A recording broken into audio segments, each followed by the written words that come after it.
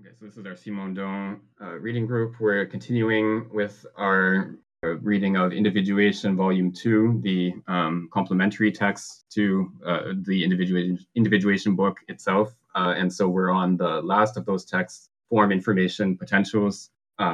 So we started it last time, and we've looked at, so there's I guess it's a kind of difficult text to summarize, but we've looked at some of the ancient philosophy that Simondon is using to develop his concept of form, he's borrowing the concept of form from ancient philosophy. And so he talks about, we went through the section on Plato, and today we'll look at the part on Aristotle, but he takes the concept of form to be essentially an asymmetrical concept in the sense that the form has a higher information content than the matter on which the form is imposed. And so he takes it that the form-matter relationship for Plato is modeled on the technical process of stamping a coin.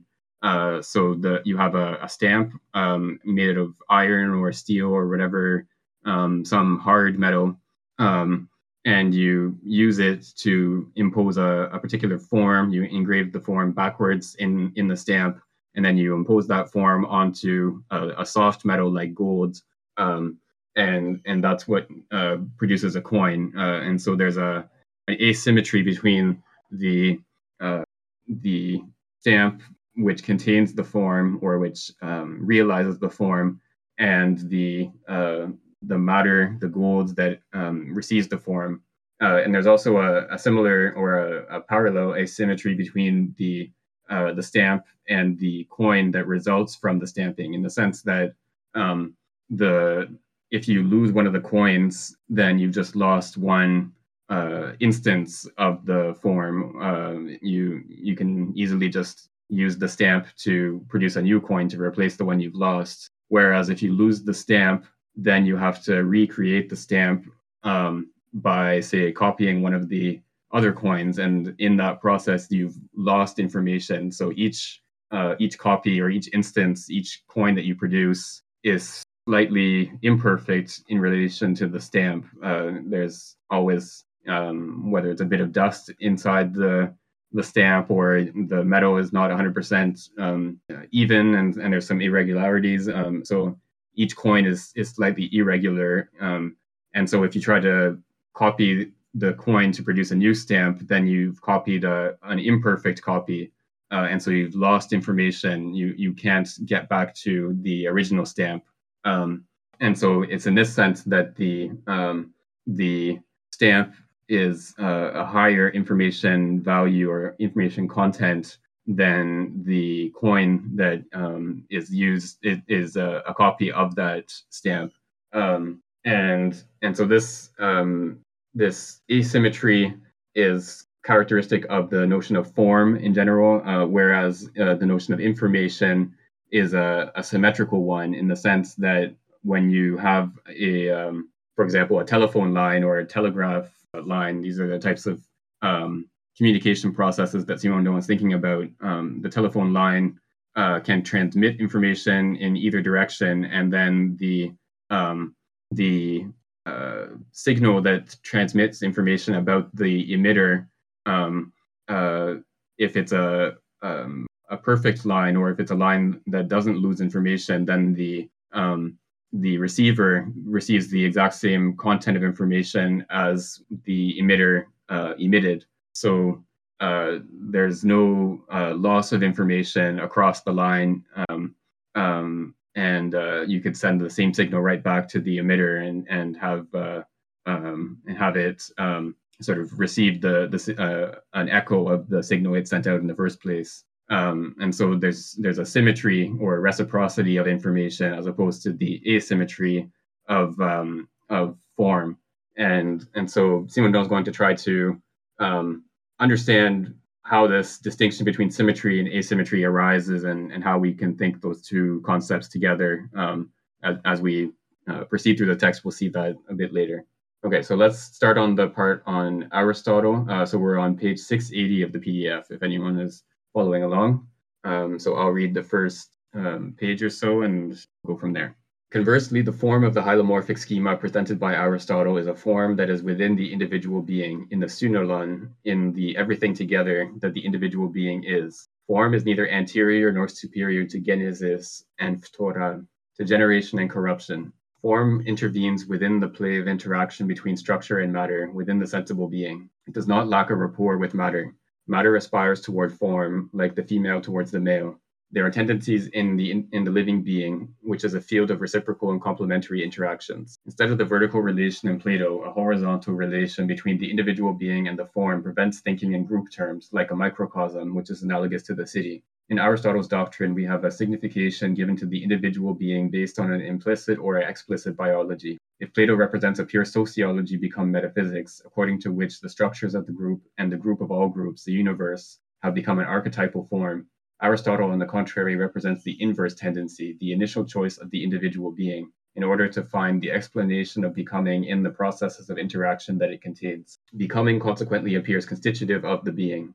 In Aristotle, there is an ever subjacent ontogenesis, whereas in Plato this is not the case. On the other hand, in Aristotle, the hylomorphic couple, the matter-form relation, explains becoming, which pushes the being toward its state of entelechy, its full realization, whereas with the eternal form, Plato is forced to explain becoming and even the creation of sensible objects by appealing to a power that is not eidos, that is not structure.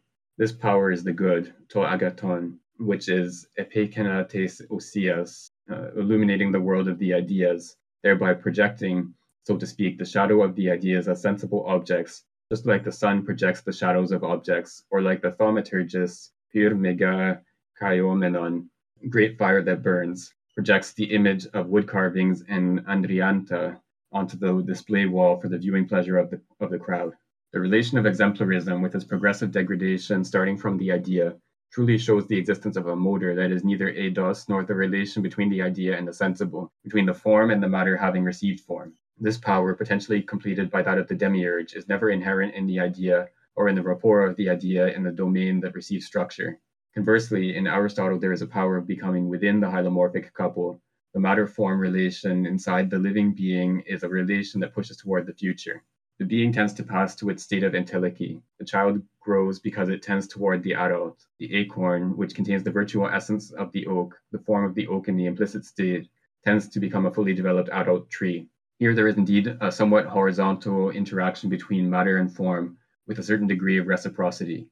In the domain of knowledge, this leads Aristotle to an empiricism because it is the individual that is first, and insofar as the individual is the synolon, it harbors the power of becoming. Man relies on the sensible encounter of the individual being to found knowledge, and the form alone no longer contains all knowledge. The course of knowledge no doubt consists in going from abstraction to abstraction. From the different senses one passes to common sense, then to the more abstract notions. But when one goes from the apprehension of sensible objects toward the notions of species, then from notions of species towards those of genera, one loses some information, some perfection of knowledge. And in Aristotle, the highest notion, that of being, is also the emptiest. There is an inverse correlation of comprehension and extension. A term that is applied to everything, like being, is almost devoid of content, whereas in Plato, since the archetypal form is first, the knowledge of the one or knowledge of the good are the highest and the richest. We therefore have an occurrence where two approaches oppose one another. Moreover, it could be said that thought, since Plato and Aristotle, has benefited from opposing the two senses of the notion of form in these two thinkers by rendering them as the extremes of the role attributed to form and structure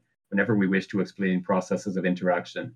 Aristotle's form is perfectly suited to becoming and the individual in becoming because it conveys virtuality, tendency, and instinct. It is an especially operative notion. It is consequently better suited for interpreting ontogenetic processes, but it is much less suited for understanding groups. The notion of the city in Aristotle necessarily invokes the notion of interindividual convention, whereas in Plato, the first reality is the group, the city, such that the individual is known as an analog of the city, a reproduction of its structure, a microcosm in opposition to this macrocosm that the city is, a microorganization that reproduces the macroorganization. This involves an individual typology founded on a social and political typology. The democratic or tyrannical structure, the mental and moral organization of the artisan or magistrate are individual modes of being. The city and the caste are the first realities reflected in the interior regime of the individual and give it a structure. Right. So here we have the contrast between Aristotle and Plato.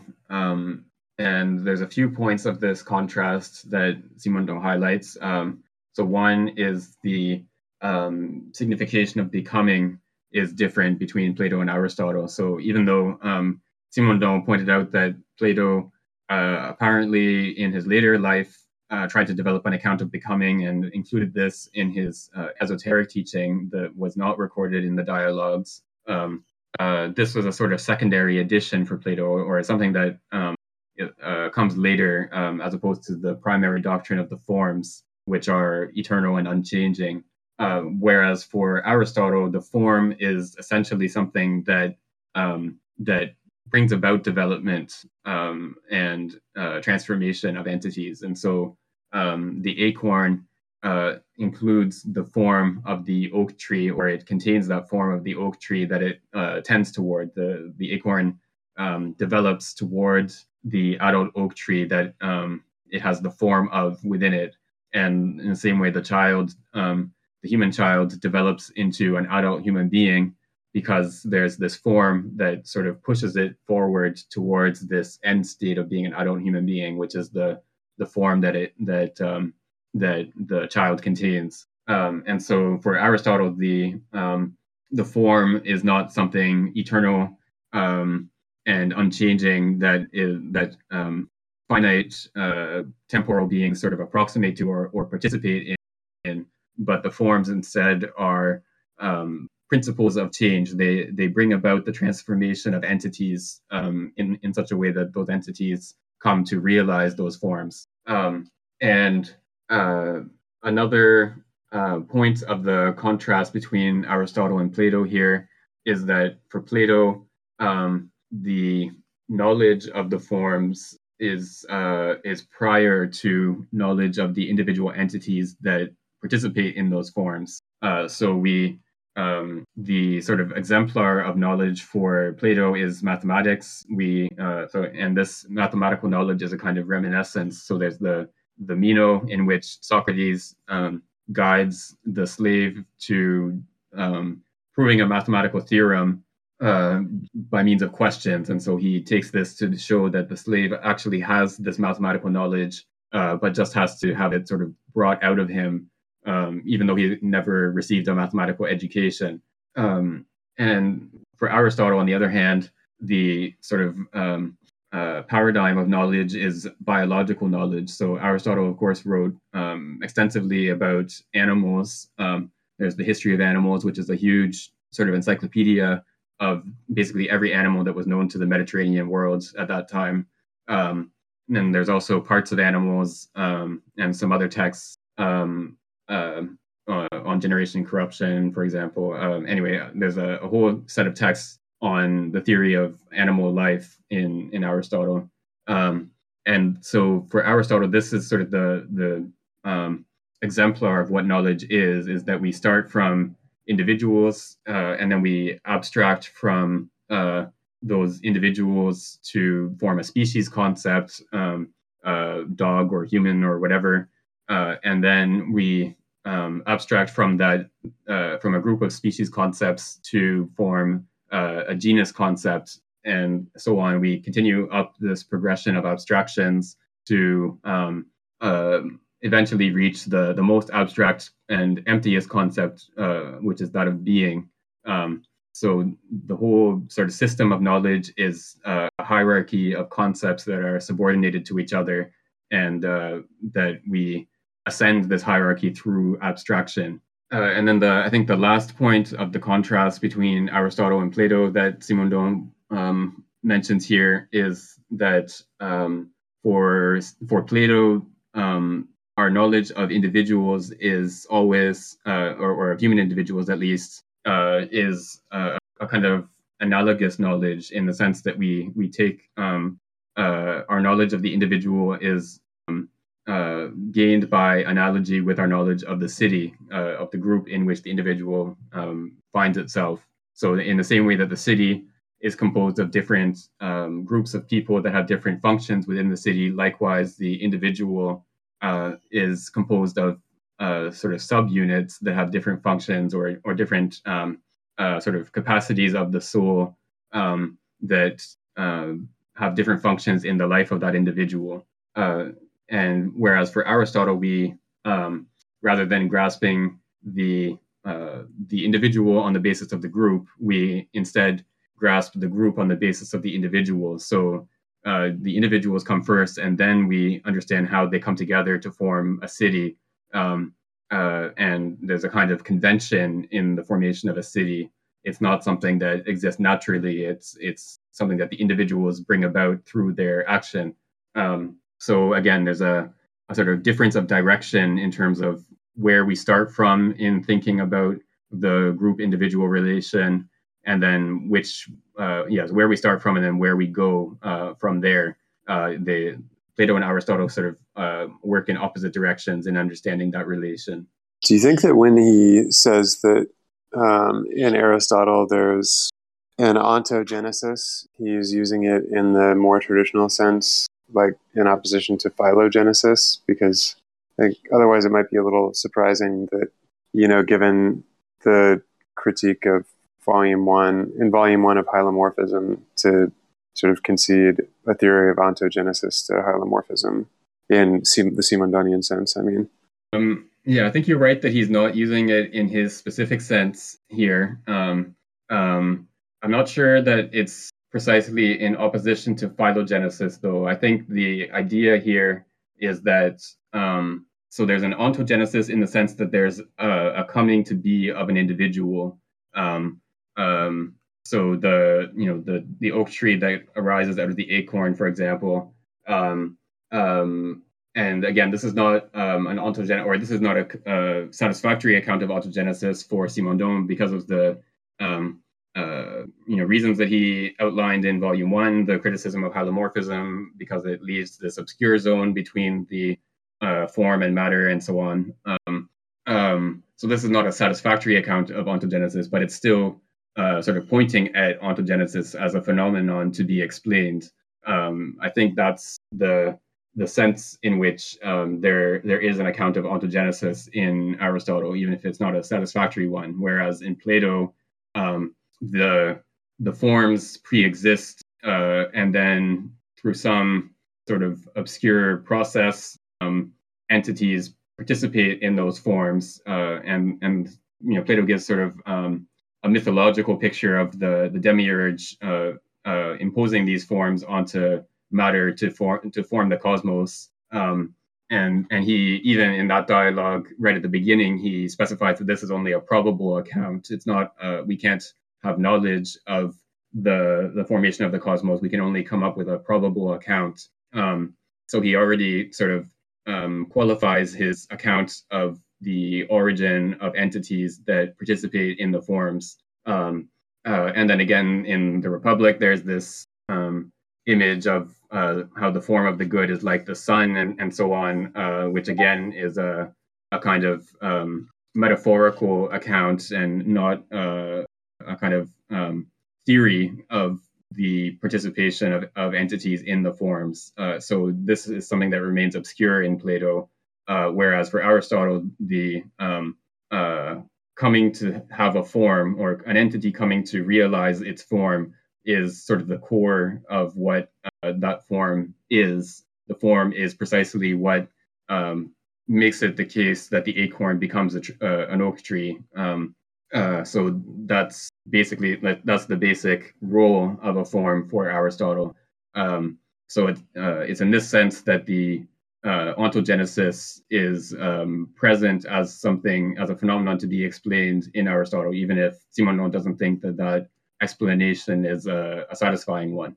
Yeah, I was thinking in light of the way that he associates Plato with the thought of the group as first, and Aristotle with the thought of the individual as first, that maybe Plato would be the thinker of phylogenesis, if I understand that term correctly, to mean sort of the genesis of the taxon, or the group above the individual level.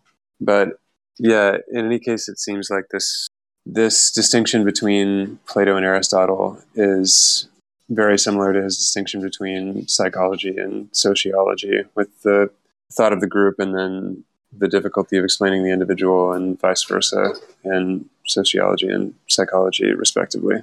Yes, and that would make sense as well when we think about the sort of initial comments in this text about the desire to develop an axiomatics for human science that would sort of overcome the split or the division between different fields like psychology and sociology without having recourse to some sort of intermediate field like psychosociology or social psychology or whichever sort of combination we want to make of those terms.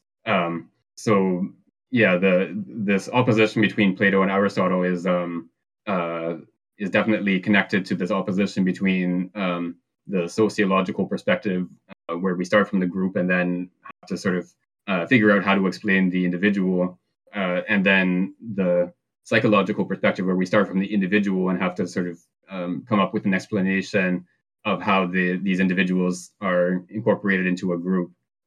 So yeah, those are definitely connected problems. Kind of it's a little bit confusing. Like when Simondong explained the acorn part, the child grows because it turns toward the adult, and the acorn contains the virtual essence of the oak. Question is that then what about then acorn contains virtual essence of the oak, just only the virtual essence of the oak, or what about then the oak would have the virtual essence of what? I think this kind of question could have to do with the previous part. What it explains is like Aristotle thinks what's that? It represents the inverse tendency, the initial choice of individual. The what kind of like as far as I understand, Plato thinks individual represents group, and the group represents some other bigger, larger group, something like that.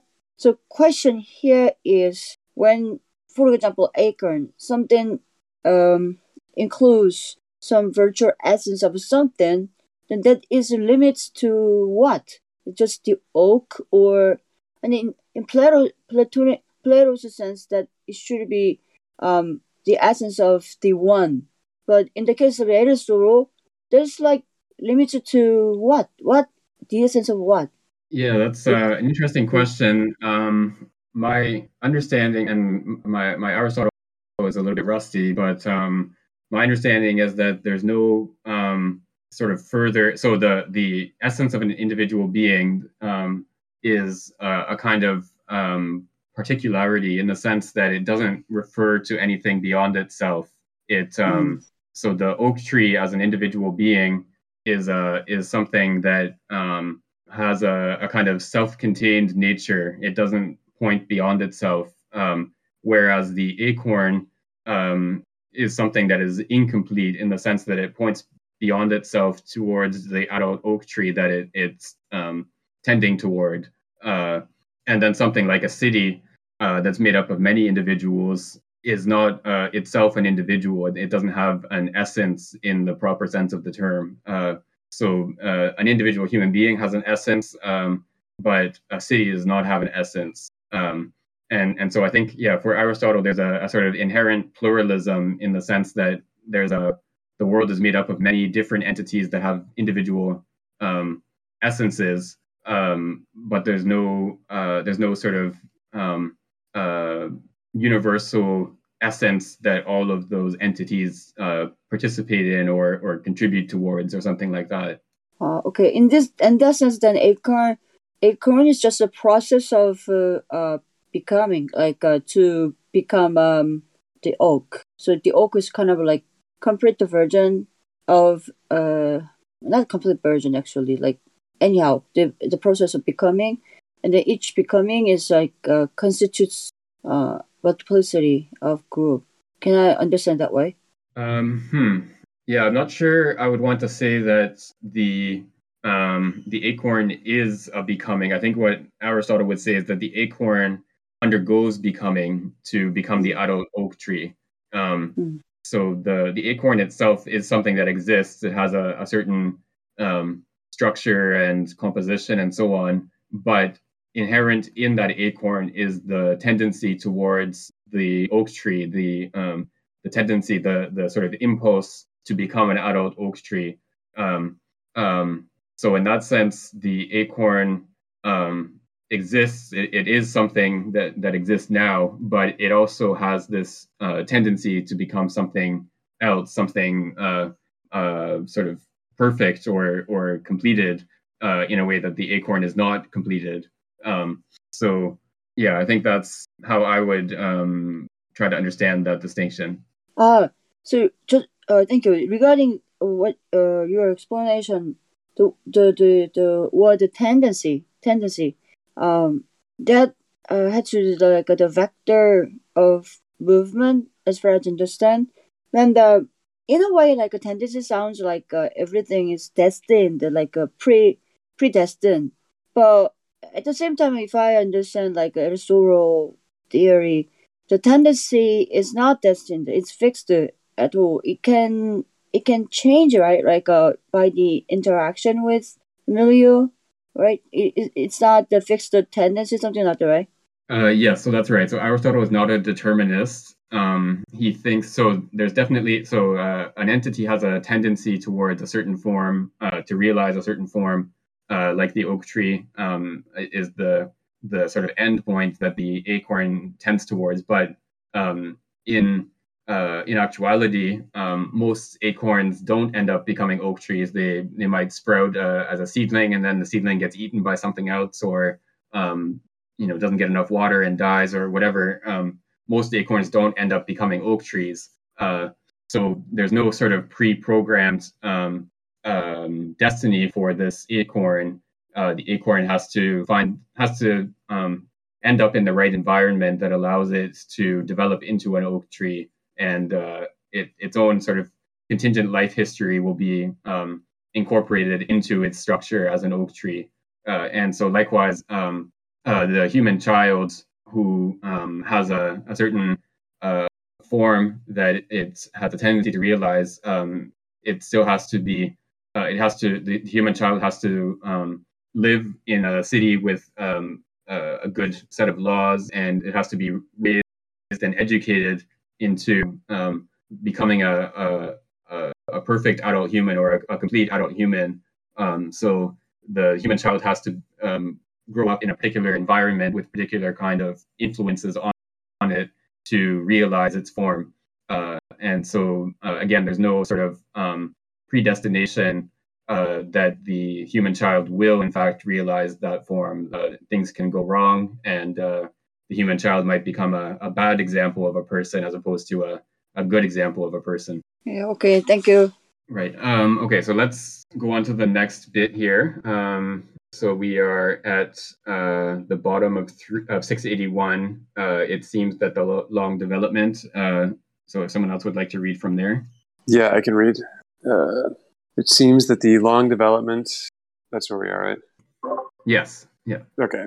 It seems the long development of the Middle Ages and the Renaissance did not find a perfect correlation, a veritable metaxu, a milieu or middle ground that could completely unite the archetypal form and the hylomorphic form. There are certainly various doctrines that merit specific interest, like, for example, that of Giordano Bruno, who identifies the different types of causes and who, by way of a rather Aristotelian vocabulary, perhaps makes it possible to attempt to synthesize the archetypal form in the Aristotelian form. Nevertheless, he lacked a certain key in the analysis of processes of interaction, a notion that can be taken as a paradigm, and this notion only appeared at the end of the 19th century with Gestaltist psychology.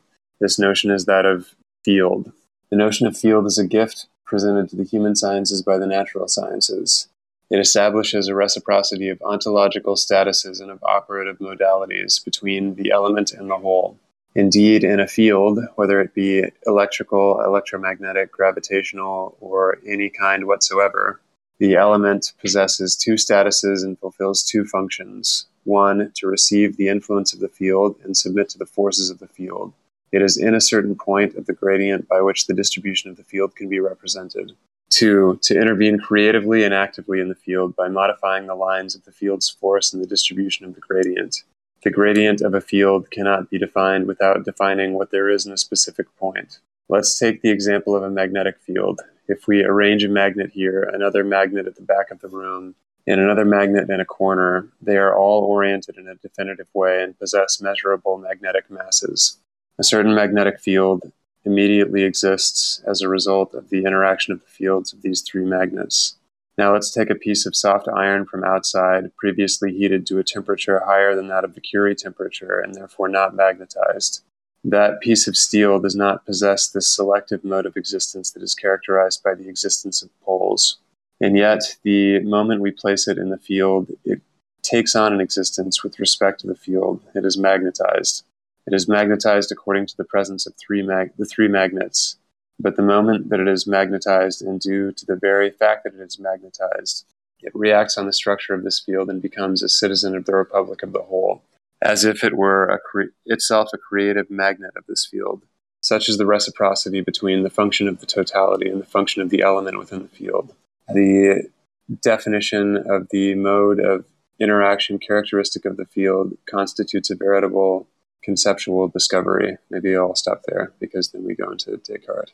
But this is really interesting because this is, and I'm just not remembering well, but I don't remember in Volume 1, Simondon ever explicitly talking about psychic and collective individuation in terms of magnetic fields or other kinds of fields. But the point seems to be that this is the paradigm that he's looking for because it's this, I guess, mode of relation in which by becoming a part of the field that determines the object within the field, that object at the same time, as he puts it, intervenes creatively and actively in that field. So just like, being a psychic individual, you are having psychic individuality, there really isn't a question of how to, then integrate you into the group, because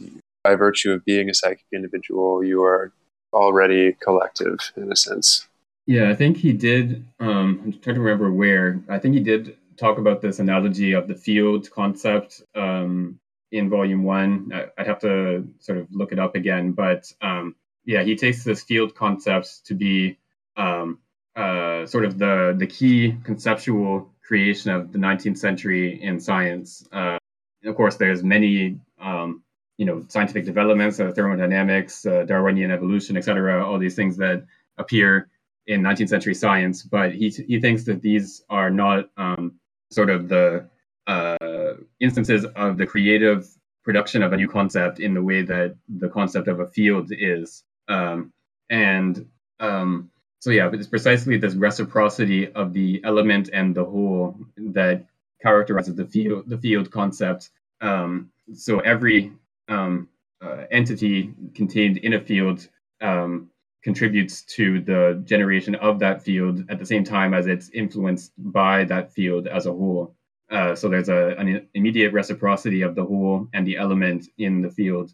So this is a completely different sort of conceptual model for understanding the integration of an element into a whole compared to like the Platonic model of the analogy between the city and the individual, or the Aristotelian model of the various individuals coming together by convention. I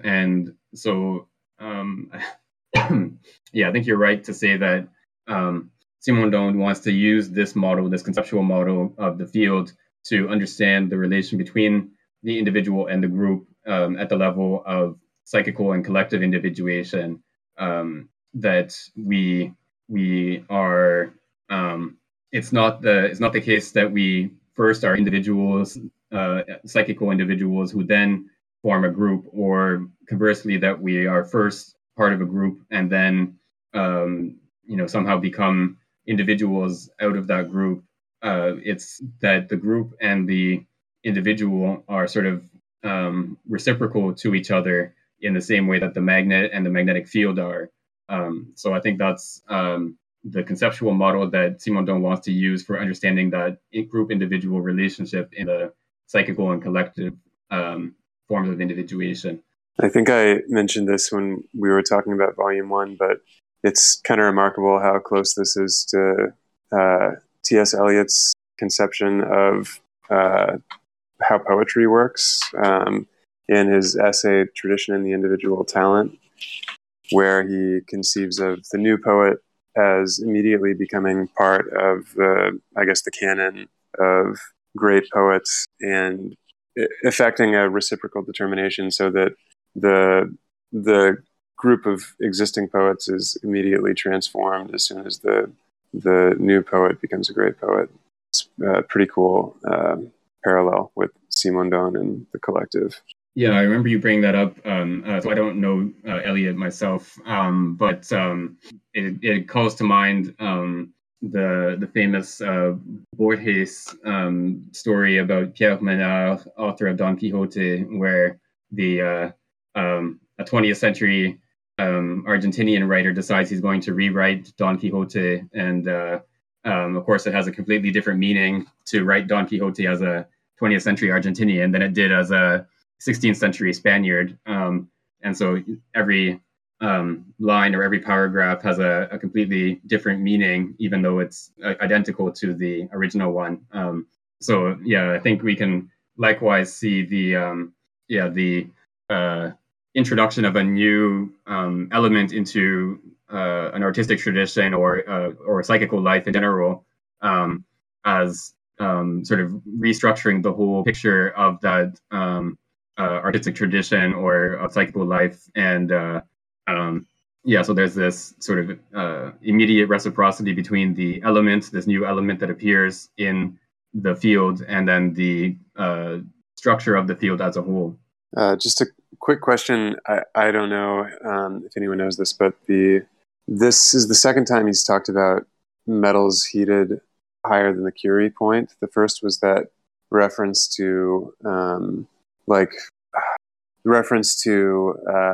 think he was talking about society versus community, or one of those distinctions he makes in this volume, where he compares I think more object-oriented, I think he has something like engineers in mind, group of individuals to metals that have been heated above the Curie temperature. Does it just demagnetize the metal that is magnetized before being heated up? I'm going to put the Wikipedia article in the chat here. We can take a look at that later. Okay, thanks. I'm not super familiar with exactly what the Curie temperature does, but my sort of basic understanding is that so if you take a piece of iron at room temperature and put it in a magnetic field, then the iron takes on it takes on a magnetic orientation on the basis of that field. But then as soon as you remove the iron from that field or remove the magnets surrounding the iron, then the magnet loses its magnetic orientation. The iron will sort of return to a random configuration of magnetic field. Whereas if you heat the iron above the Curie temperature and then apply the magnetic field, then and then allow it to cool in the presence of this magnetic field, then the iron retains its magnetic orientation, so that the iron itself is now a magnet and is capable of creating its own magnetic field, as opposed to sort of passively receiving a magnetic field. So I think that's how it works, but again, I'm not sort of an expert on this topic. But yeah, we can check out the Wikipedia article afterwards. Thanks. That's interesting, and in light of that earlier point about ethics as well. Okay. Let's continue with the bit about Descartes here. So if someone else would like to read from Before This Discovery. I will. From Before the Discovery, right? Yes, exactly. Okay. Before this discovery, Descartes searched for certain mechanical complications, which are a credit to his creative genius, but which do not lead to definitive elucidation of phenomena, so as to represent influences at a distance via processes of action by contact. To explain how a magnet attracts another magnetic mass, here's a constraint to imagine tendrils of subtle matter. Originating in the poles of the magnet, these tendrils would twist around one another, pulling together, pushing apart, something that, even at the hypothetical and formal level, is not very easy to imagine. If one of the directions of rotation brings the poles closer. The movement of the one of the magnets in the opposite direction should merely hold action at a distance and not create the repulsive action typically displayed in experiments. Descartes was unable to find a satisfactory schema for processes of interaction because he lacked the notion of field. He made the subtle matter responsible for all the characteristics attributed to fields today, and yet this notion of field has seen quite remarkable development in the 19th century.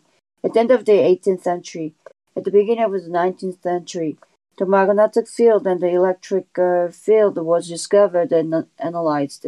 Afterwards, the interaction between currents and fields were discovered, Arago, Ampere, and then circa 1864, the electromagnetic theory of light appeared. It defines a new type of field, the electromagnetic field, which is not just a field that could be called static, like the previous fields, but is a field that involves the propagation of energy and of force between the element and the whole, a much more remarkable and more richly exemplary reciprocity by defining a dynamic coupling between elements. If we position an electromagnetic oscillator kept with an antenna here, such that it radiates a field around it, and if we put at the back of the room, or much farther away, another oscillator of the same type, and if the two oscillators have the same frequency, the second will enter into resonance with the first, whereas if they do not share the same frequency, they will not enter into resonance. We'll sometimes have a blurred resonance, sometimes an acute resonance, and the quantity of energy exchanged between the oscillators will be a function of their similarity in frequency, and not just a function of their distance and the importance of their couplers. Here, we see the much more refined processes of interaction between the parts through the intermediary of the whole, in which selective exchanges intervene. This is no doubt why the notion of field at the end of the 19th century possessed a fairly particular pregnancy and entered into the world of human sciences almost through a sort of breaking and entering. It was introduced by philosophers who mediated on the ancient notions of interaction, and the processes of relation between matter and form. We should not forget that it was Brentano who was the precursor of the Gestalt theory and who inspired the work of von Ehrenfels, specifically his own The Qualities of Form.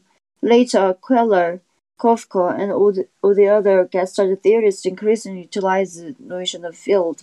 It could be said it is the fundamental notion for the level of the latest development, and this doctrine has received an Karl Ruhl, who founded the theory of social and psychosocial exchanges with his dynamic interpretation of a hodological and the topological universe. Continue? Let's stop here, actually. Oh, okay. Right.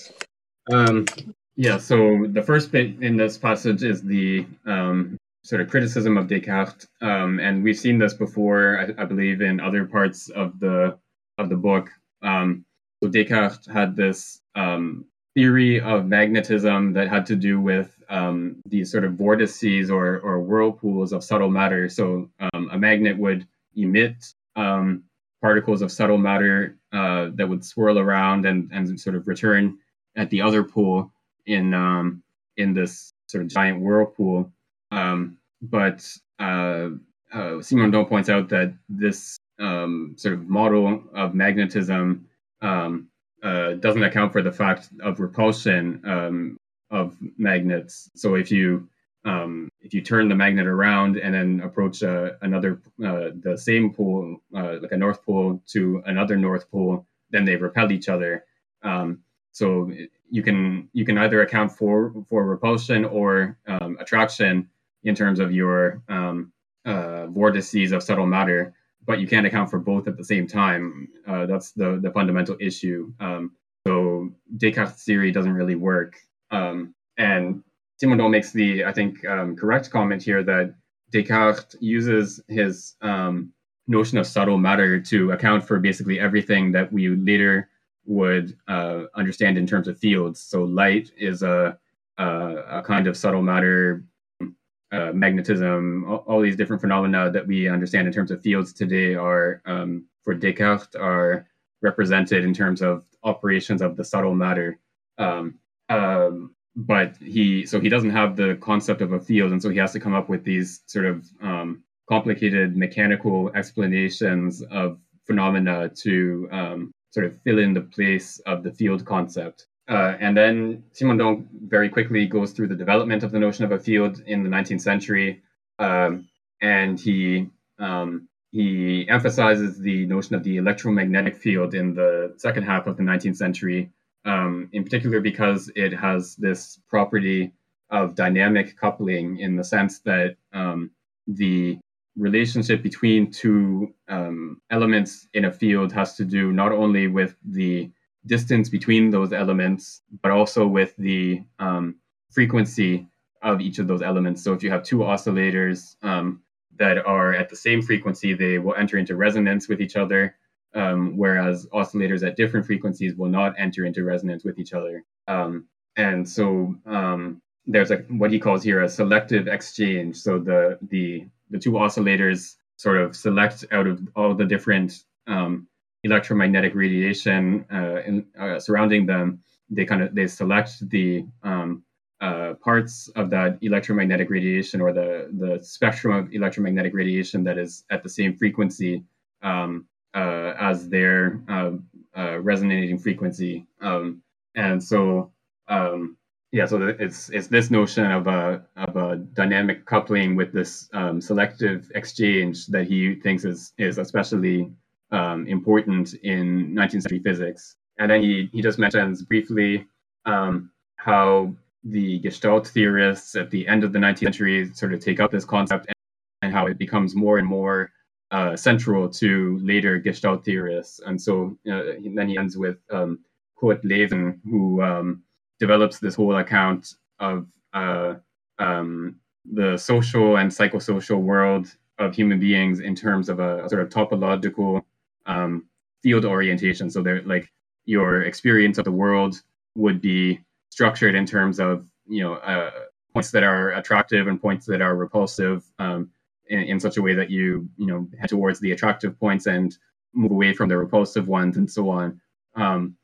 So this is a sort of field conception of human action and human experience. So it's centered on the notion of the field. It becomes the notion of the field becomes more and more central to psychology as the Gestalt school progresses. Do you think that in the example of the oscillators, that the mechanism that he's interested in is selective exchange, as you just highlighted, and the fact that can be related to like information theory? Yeah, I'm not sure. It could be the case that he's this selective exchange is interesting to him because of the connection with information theory. I think maybe at a more basic level, it has to do with the way that the influence of a field on something like an oscillator depends on the nature of that oscillator itself. So the field is not just a sort of universally operating influence on all of the entities that happen to be in the vicinity of that field. Entities sort of select which fields they will be influenced by in terms of their composition or their nature. And so likewise, if we want to extend this notion of a field to the psychological domain, we can think of, and so this comes a little bit later than Simondon is writing about, but there's the notion of affordances that James Gibson comes up with in the 60s, where he talks about how different entities, different animals in particular, experience the world in terms of different properties. Like a chair for a human being has the affordance of being something you can sit on. It has a like sittability, I guess you could say. Whereas to a dog, the chair is just an obstacle. So it doesn't have the affordance of sittability.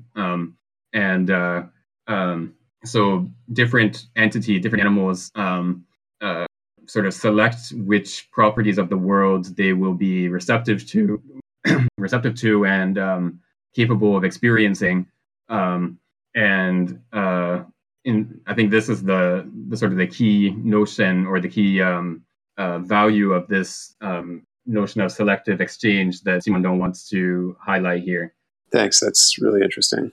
So I also think that's interesting too, because if it applies to kind of everyday experiences, like thinking like the concept humor, like humor, so like a full humors like in English literature, or like a chemistry between people, or some kind of particular character of a person reacts or acts to particular situations, like some kind of situations or surroundings or atmosphere doesn't function in all the same way to everybody. So it has to the inherent potentials or virtual potentials of each. If that is a human being, like each person, like, and then the particular like surroundings milieu gives some kind of energy,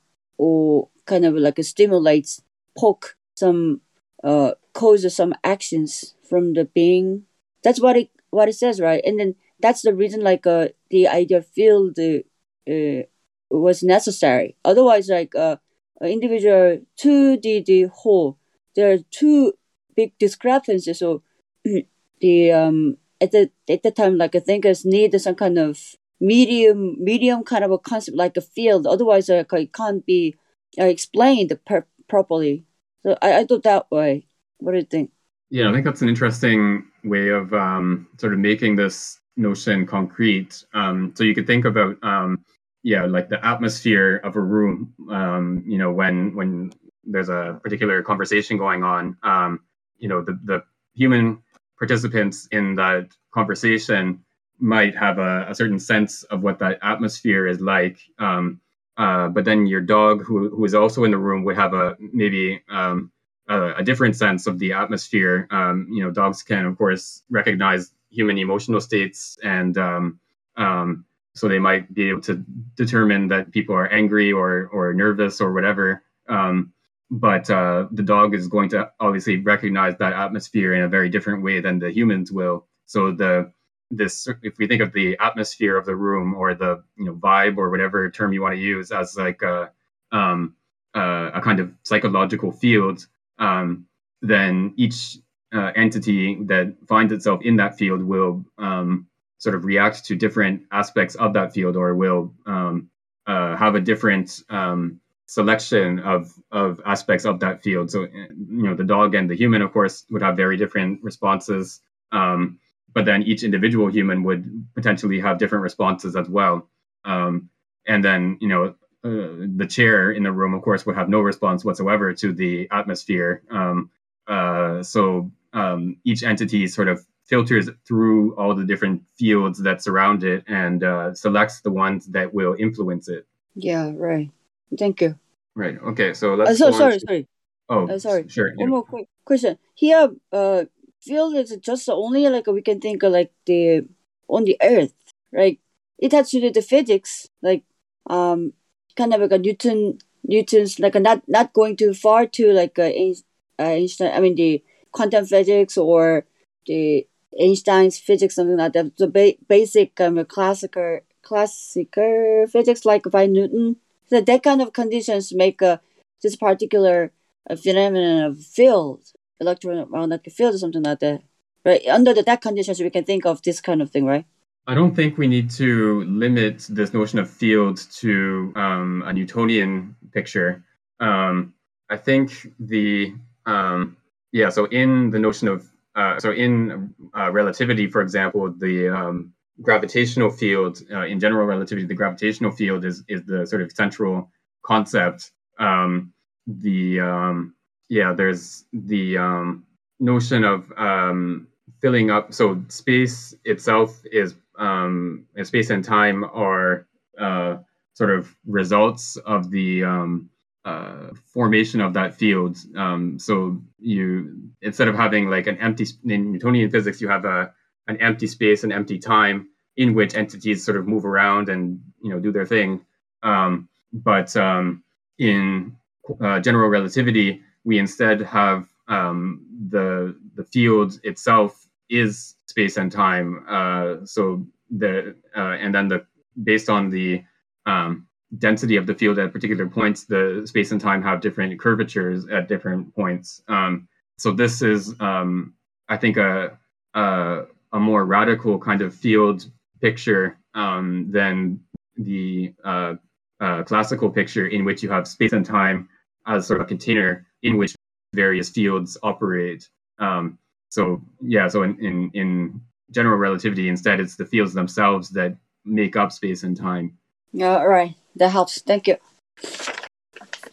Okay, so let's go on to the next bit. So I can read this passage. However, Gestalt theory, which has emerged with the application of the notion of field, refuses both the empiricist vision and the idealist vision of form laid out by Aristotle and Plato. It replaces them with an instantaneous geneticism. Perception is the grasping of a configuration of the perceptive field. There is a field, the perceptive field, the various elements that are found in the field and constitute it. This is the characteristic twofold situation of the field, are in interaction, like magnets in a magnetic field. It is not just perception, but also action that is the grasping and realization of a configuration. It suffices to extend the notion of field. If an exterior field exists, a phenomenal field in the process of perception, why not consider the subject as being in the field, and therefore a field reality? A total field would exist that would be subdivided into two subsets, the subject field and the object field. Action would be the discovery of a structure, a configuration common to the exterior field and the interior field. But this is precisely where the axiomatic insufficiency of Gestalt theory appears. Structure is envisioned as the result of a state of equilibrium. Without this insufficiency, it could be thought that the archetypal form and the hylomorphic form are joined together in Gestalt theory. The archetypal form is the whole, the Ganzheit. The hylomorphic form would be all the elementary structures in correlation with each other, with one another, since there would consequently be an organization spanning the very matter of the field. The elementary aspect, the organization of subsets, and the global organization of the whole would be accounted for. But in order to account for this structure, which is a configuration, Gestalt theorists resort to the notion of equilibrium. Why is there a structure that is a structure of the whole? Why is this structure of the whole really participable by each of the parts? Because it is the good form, the best form. The best form is a form that possesses two aspects. One, it is a form that envelops the most elements possible and constitutes best what could be called the tendency of each of the subsets to progress. Two, it is the most pregnant, i.e., according to Gestalt theorists, it is the most stable, that which does not let itself dissociate, that which is imposed. And the Gestalt theorists invoke an analogy between the physical world and the psychical world, an analogy that leads them to the postulate of isomorphism, which is the foundation for a theory of knowledge. Studying morphogenesis in the physical world, they show that there are geneses of form and that there is a possible experimental morphology. These forms, for example, are forms of the distribution of an electrical field around a conductive body. Let's suppose that a conductive body, like, for example, this microphone, if it weren't plugged in, is placed on insulated blocks. If an amber or glass rod is electrified, and if the electrical charge of the rod is transmitted to the conductive body, it is distributed on the surface of the conductor according to known laws. Thus, the field will be stronger around certain points. If a new charge of electricity is contributed, it will be distributed in the same way. The quantity increases, but the form remains the same. There would thus be a certain constancy of forms that only depends on the relation between all the elements and remains independent of any quantitative condition. Von Ehrenfels showed that within a melody, the total aspect of the melody is changed much more noticeably by modifying a single note than by raising or lowering the notes by an octave. But in our opinion, there is a contradiction between the notion of stable equilibrium, which would be the foundation of the pregnancy of forms, and the other notion, that of good form. It seems very difficult to say that a form is good because it is the most probable, and here already a theory of information begins to take shape. Actually, I think I'll stop here. So we're going to get into some information theory stuff in a second, but let's stop and discuss this bit first. So this is a sort of familiar criticism that we've seen Simondon make in earlier passages in Volume 1 of Gestalt theory. And so he argues here that Gestalt theory is sort of illegitimately identifying the good form with the most probable form or the lowest state of energy or the stable equilibrium. Whereas, as we'll see in a little bit, for Simondon, we need to understand good form in terms of metastable equilibrium. And so the general sort of argument for this is that a stable equilibrium is one in which there's no more possible transformation. So the sort of standard example is if you have a ball at the top of a hill, and then you push it and it rolls down the hill. Then at the bottom of the hill, the ball is in a stable equilibrium. It has no more possible transformation. Whereas the ball, when it's at the top of the hill, when it is just resting at the top of the hill, it's in a metastable state because it can still undergo further transformation and roll down the hill. So this stable equilibrium state at the bottom of the hill is not really identifiable with a good form because it's something that doesn't contain any potentials for further transformation. For Simondon, we need to understand good form in terms of the potential for further transformation. And so we have to understand it in terms of metastable equilibrium instead. And we'll see more about that in the next little bit. So just I'm kind of trying to follow the argument here in these last few pages, but it seems like we had the digression through the notion of these various field theories in, like magnetic fields and electromagnetic fields, because he thinks that this is useful for thinking perception, which is what Gestalt theory does. It thinks a perceptive field, which includes the subject, presumably the subject reciprocally determines the field the way that the magnet does in the one of the previous examples. So he likes this idea of a perceptive field, but has this problem with conceiving of the form that individuates out of the field as stable as opposed to metastable. Does that sound right? Yeah, I think that's right. If you think of like a perceptive situation, for example, so you're in a room and there's an apple on the table in front of you. This situation is one that is structured in you perceive the apple as an object on the background of the table. You don't just perceive a bunch of color spots or whatever. You have a structured perception of the situation. So there's the situation, the perceptual situation is one in which there is a kind of field structure. Each element in that perceptual situation contributes to the whole image or the whole perceptual situation. And then likewise, the whole image sort of determines the role of each element of that perceptual situation in the field.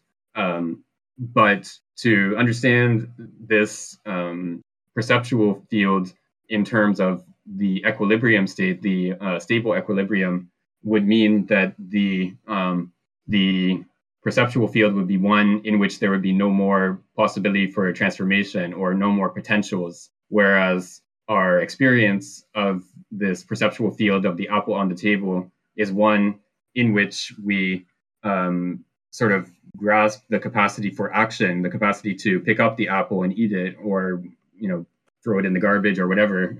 You can in this perceptual field, you sort of experience the capacity for action. You have the capacity to manipulate the objects in this field and do things with them and make them undergo transformations, which the notion of stable equilibrium kind of leaves out this whole capacity for action that we experience in the perceptual field.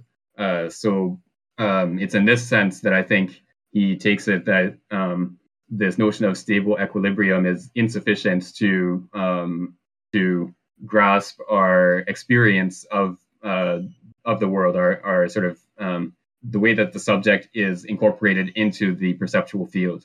Thank you. That's very helpful. This goes back to the criticism of Gestalt theory in Volume 1, where he says that he criticizes the notion of good form with the example of the child seeing the foot of the tiger, for instance, as an example of a perception that is very stable, or that is identifiable, I guess, even though it is clearly not good form in the Gestalt theory sense. And the reason this can be explained is because it's the tension of the perceptual field, which includes the subject, that allows the subject to perceive, rather than kind of neutral matching up of objects into the Gestalt notion of good forms like circles and triangles and stuff. Yeah, I think that is it's definitely a related criticism, but I think it's maybe a slightly more complicated one. So so in Gestalt psychology, they sort of focus on these sort of simple forms like the circle and the square and the triangle, because these have sort of basic physical properties, like a circle or a sphere is the minimal surface area that encloses a volume. So this is why, for example, bubbles will form into spheres. It's just a sort of minimization of surface tension that produces the spherical shape of a bubble. And the Gestalt theorists, or some of them at least, modeled the process of psychological image formation, or the process of coming to grasp a form in the psychical field or perceptive field as a similar type of minimization problem of minimizing a certain quantity, which will result in these very stable simple forms like the circle and the square and so on. But what Simondon points out in that passage in Volume 1 is that there are lots of forms like a human face or the body of an animal that are good forms in the sense that they're easy to grasp, and we have a sort of attraction to them. We can perceive a face even if it's covered by lines or a mask or various other seen through fog or whatever. Like we see the face easily even if it's partly covered, in the same way that we can see a triangle that's partly covered or whatever. But a human face is not a simple geometrical figure. It's not the result of a minimization of a single quantity like the spherical shape of a bubble. It's a very complicated shape, and like anyone who's tried to draw a human face will recognize that it's very difficult to capture that shape properly. So Simondon takes this fact to be an argument against the identification of the good form with the simple form, the minimization of a quantity and the stable equilibrium. So he takes it that good form involves, as you said, this tension between the subject and the object, or between the subject and the perceptive field. We can also tie this in, I think, with this notion of selective exchanges. So the human child has a sort of a capacity to grasp the form of the animal. As this end is the head and this end is the tail, and these are the legs and so on. The human child has a capacity to grasp the form of this animal, even seeing it for the first time, and can sort of map the animal body onto its own body, and have a sort of corporeal understanding of what it would be like to walk on four legs, for example. So this is again a sort of selective. So it's not every entity that the child sees that it can grasp in this way, but animals in particular have this sort of attractive character for human children, that they can grasp the form of this animal, by means of this corporeal understanding. So Thank you. That's helpful. Sorry. No, go ahead, Ollie. Yeah. So firstly, when I saw the word, the good form and the best form, I was wondering, it goes back to the ideal form of Plato. Apparently it is not, but in a way, I was wondering, and then now by your explanation, I'm wondering another thing, it's kind of like in terms of good form and best form compared to equilibrium.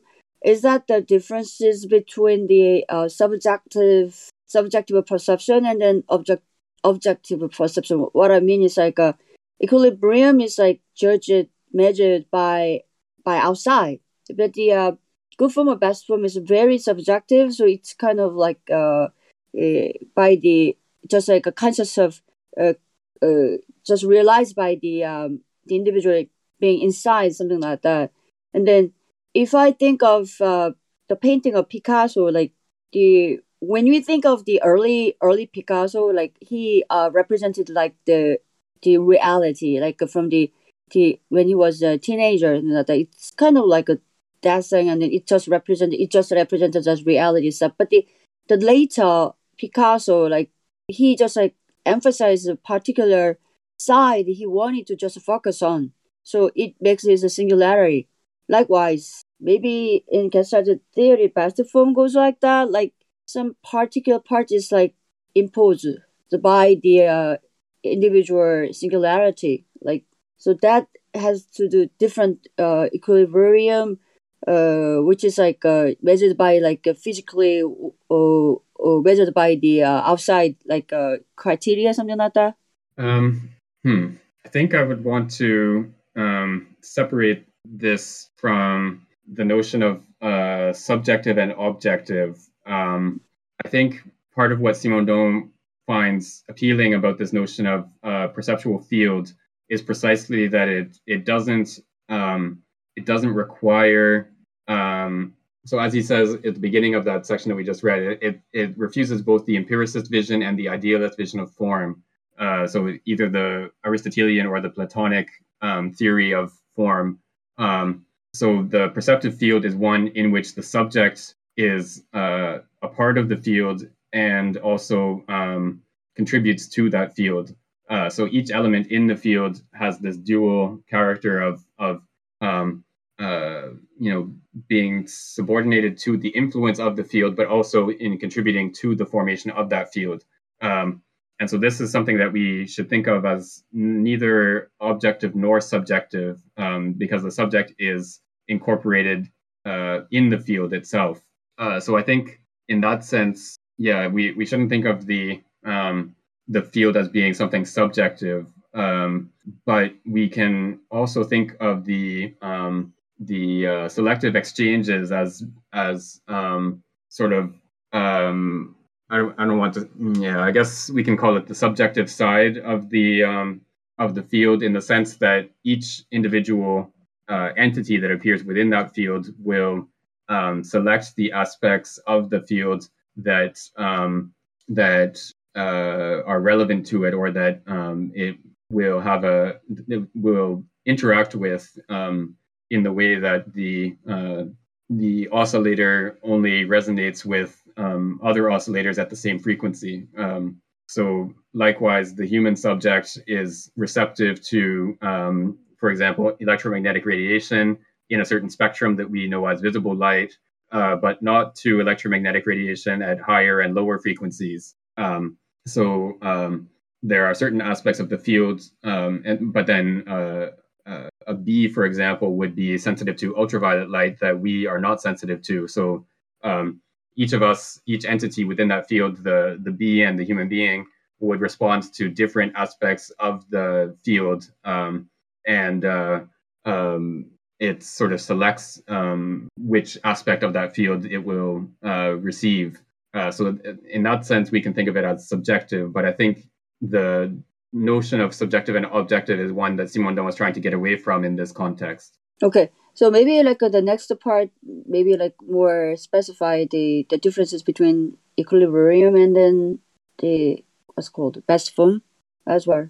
Right. Yeah. So the good form and best form, the idea is that certain configurations of the field have this property of attraction, or that the form of the field will tend to evolve towards a certain state. And so, like, the sort of simple examples are like the way that you can see a square. Even if it's partly hidden, you still see the square as a square. And there are all kinds of optical illusions you can form where it looks like there's a square behind a circle, but really all it is a set of broken lines. There's no, like, it looks like a square behind a white circle, but the white circle is an optical illusion, or things like that. Or there's the Canisa triangles. Let me just get a picture of that quickly. But in general, you have these optical illusions that result from the fact that you sorry, that didn't copy the image. Let me do that quickly. So here, if you see the image that I just put in the chat, this is a Canisa triangle. So it looks like there's well, because it's a gray background on Discord, it looks like a gray triangle over top of a black outline triangle, and then also over top of these three circles. But really, there's no gray triangle. There's just a set of lines that we perceive as having the form of a gray triangle. And so this gray triangle form is a good form in the sense that our perceptual apparatus tends to sort of land on this form, or our experience of the perceptual situation tends to resolve on this form. But this is a property. This isn't a sort of subjective property in the sense that it's something that is up to us to select. So it's not that we can choose to see the triangle as or see the gray triangle here. It's a property of it's a relational property of the human perceptual system and the configuration of the diagram on the screen. So it's this relationship between our perceptual apparatus and the diagram that brings about the good form, which is the perception of the gray triangle that doesn't really exist. Oh, yes, thank you. Interesting. Okay, so I think we have time for probably one or two more passages. So let's go on to the next one. So where did I stop? Yeah, I think I read on page 685, I read, what does it mean to say a form is a good form because it is the most probable? So let's go on from there. Let's suppose that we took this room. If someone else would like to read from there. I would love to if you give me like 30 seconds to hook up to the machine. Yeah, do you want, maybe you can read the next one after that, and then someone else can read this one? Oh, sure, yeah. If there's time for one more after this one too, that'd be fine. Sure. Okay, great, thanks. Angus, did you want to read this one? Yeah, I can read the giant hand. Let's suppose we took this room and submitted it to a physical treatment that would shake it very violently in all directions at random, and then abandoned it as a closed system and left it to its own unique becoming. At the end of a century, one could have certainly obtained a definitive and very stable state of equilibrium in this isolated system, which means that everything that was hanging on the ceiling would have fallen to the ground. All the differences of potential, electrical, chemical, gravitational, would have given rise to the possible transformations. All the energies able to actualize would have effectively been actualized. There would have been an increase in temperature, an increase in the degree of homogeneity, and whatever good forms there were would have been lost, i.e., living and thinking beings that have varied and coherent motivations and representations, sources of action, and more generally, all the energetic reserves present here in all domains. A charged battery would run out of charge, the charged capacitors of the magnetic recorder would run out of charge, and all the chemical actions that can take place would have taken place between the electrolyte and the armatures. In other words, everything that can happen would have happened. There would be no further possible evolution for this room. It would be fully degraded, just like the potential energy in a grandfather clock, whose weights are at the top of the case. When the weights are at the bottom of their trajectory, an irreversible process has taken place. And without an external intervention, the clock can no longer function. This state of non-functioning is stable, and it is also the most probable.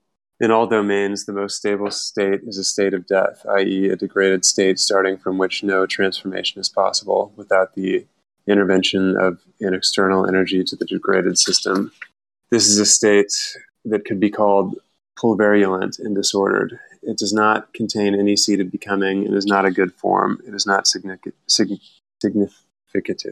If this room could be treated as a closed system, a result would be obtained that would be quite analogous to what would be obtained if any other room or any other set of objects of the same volume were treated in the same way. Every treatment of this type, disorganizing, applied to a highly coherent and highly valorized ensemble rich in potentials, would lead to similar results at the end of the loss of form. This path towards homogeneous stability does not initiate the genesis of pregnant forms. It therefore seems that there is a confusion between the stability of form for the mind, its potential to establish attention and to remain in memory, which could be called the quality of a form, and on the other hand, the stability of physical states. Here there is a characteristic insufficiency in Gestalt theory, for a convergent evolution cannot explain a stability of form. It can only explain a stability of the state, and not the superiority of a form, which consists in activity and radiation and the capacity to elucidate new domains. Here it is necessary to consider Plato's archetypal form to avoid this error, for the superiority of the good form is what gives it its pregnancy.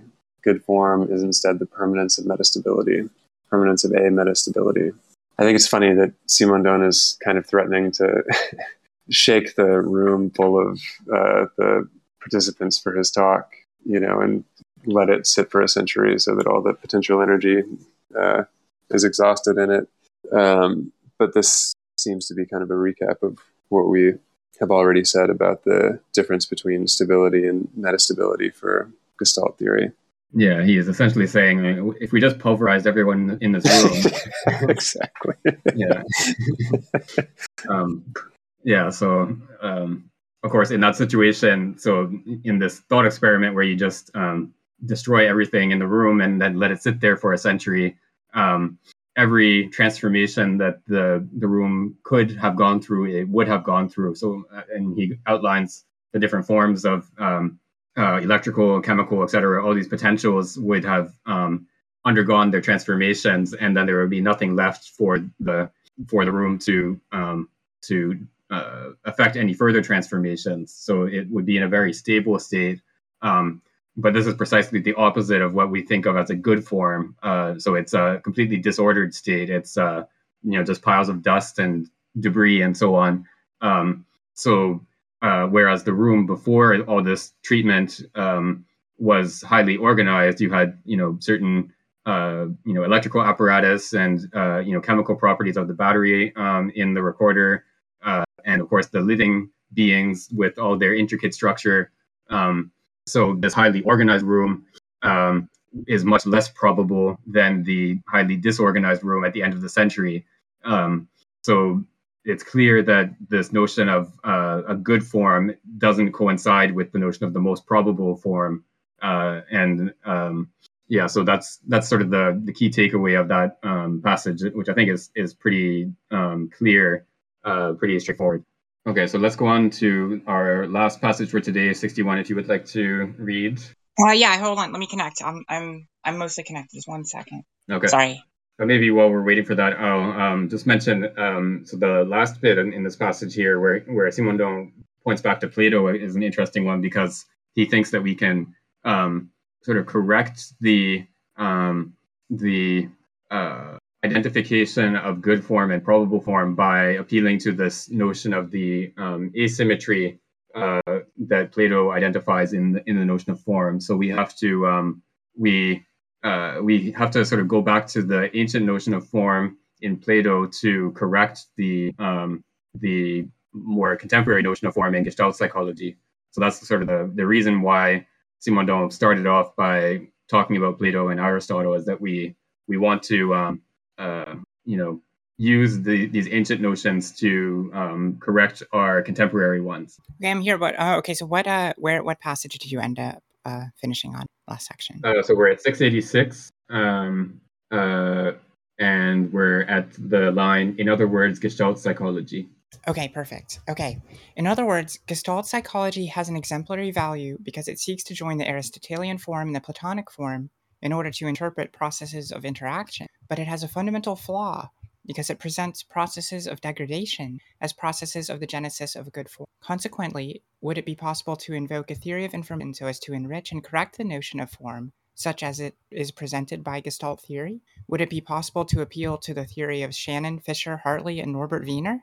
What is shared by the authors who founded information theory is that for them, information corresponds to the inverse of a probability. The information exchange between two systems, between an emitter and a receiver, is null when the state of the object about which one must be informed is totally predictable or absolutely determined in advance. The information is null, and it is not necessary to transmit a message when one is certain of the state of the object, so much so that there is no value in sending the message at all. If one sends a message, if one is seeking a message, this is because the state of the object is not known. Should I go on, or? Yeah, let's continue, another couple paragraphs. Okay.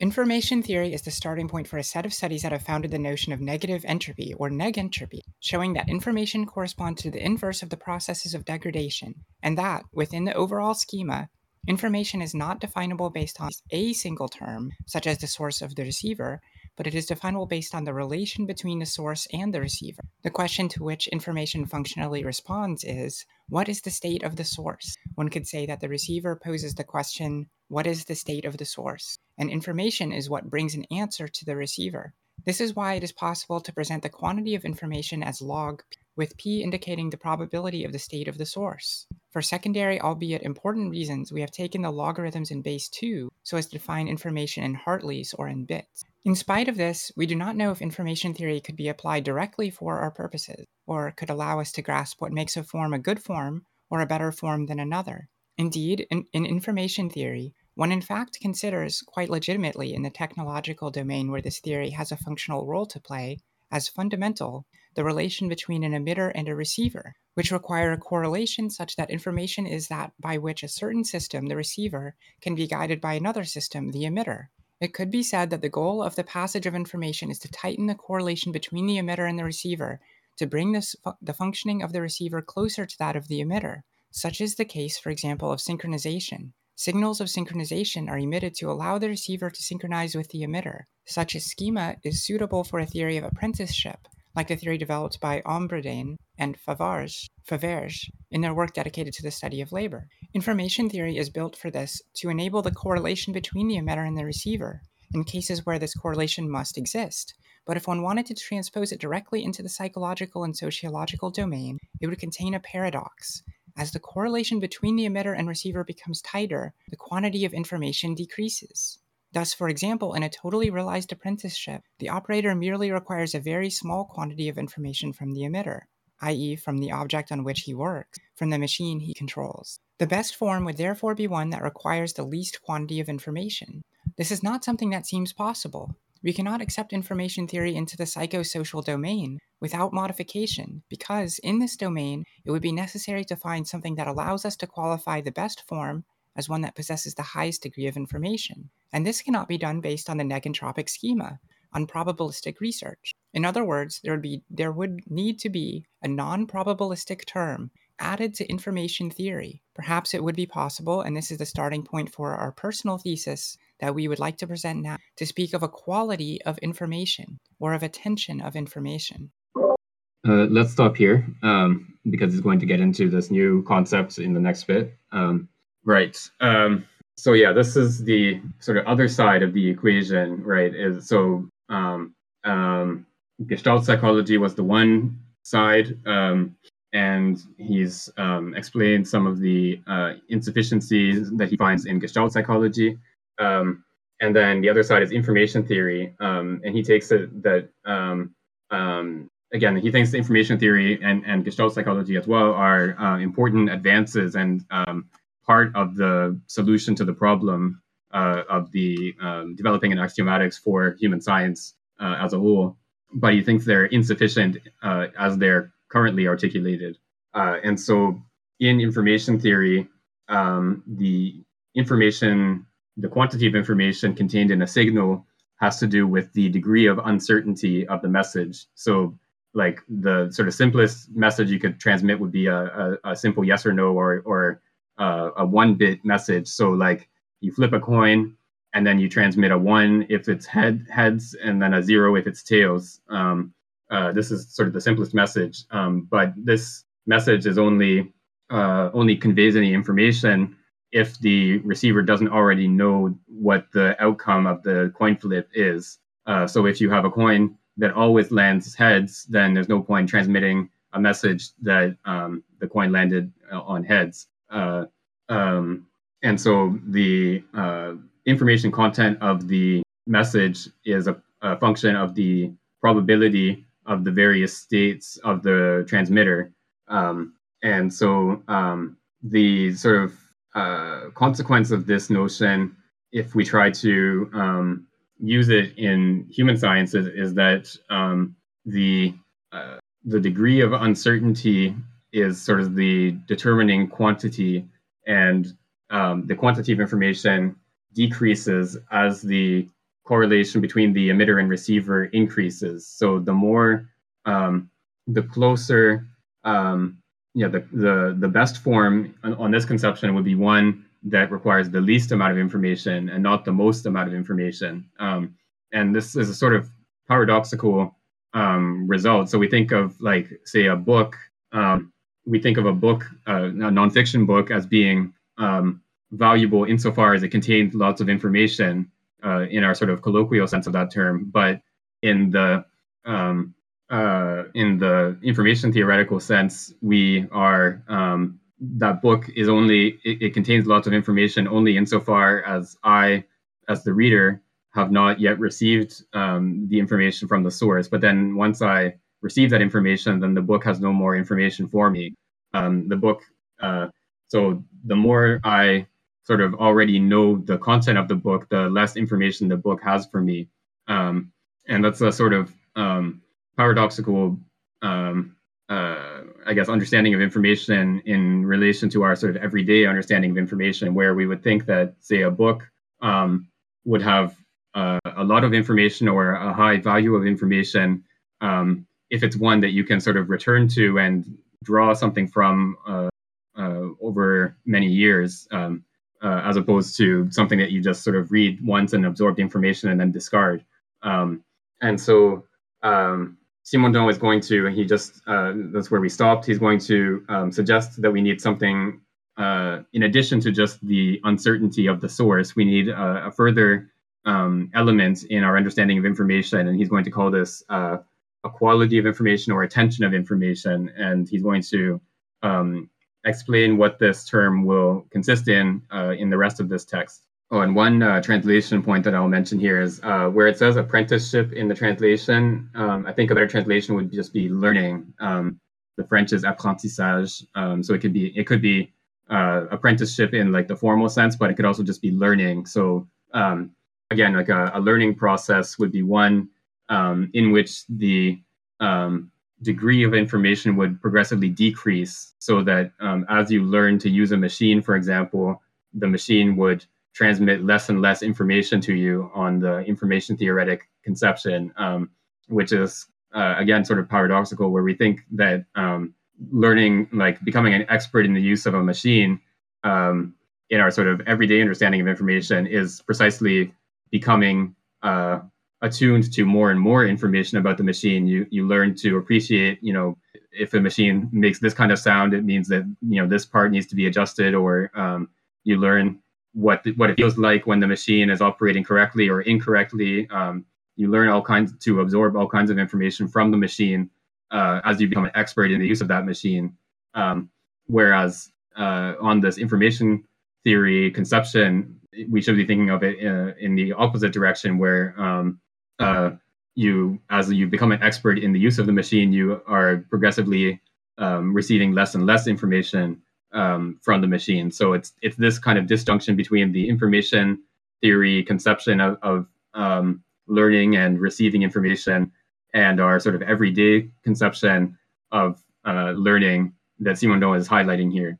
Okay, so if we have no comments or questions about the last bit, we can end for the day. Just one short comment. Like, maybe I think like next time we can discuss it. Part about your example. Like, but information like which comes in the person, but that can change it as well. Like the quality of information, even though the person can become like an expert, and then that doesn't mean like the state goes wrong. I mean forever. So maybe the next section is going to explain the quality of information, and that's about it, right? Yeah, we will definitely look at the concept of quality of information or tension of information that Simondon wants to introduce. So yeah, we'll see more about what exactly that consists in next time. Okay, thank you. Okay, great. So thanks everyone, and see you next week. We should be able to finish this text next week, I think.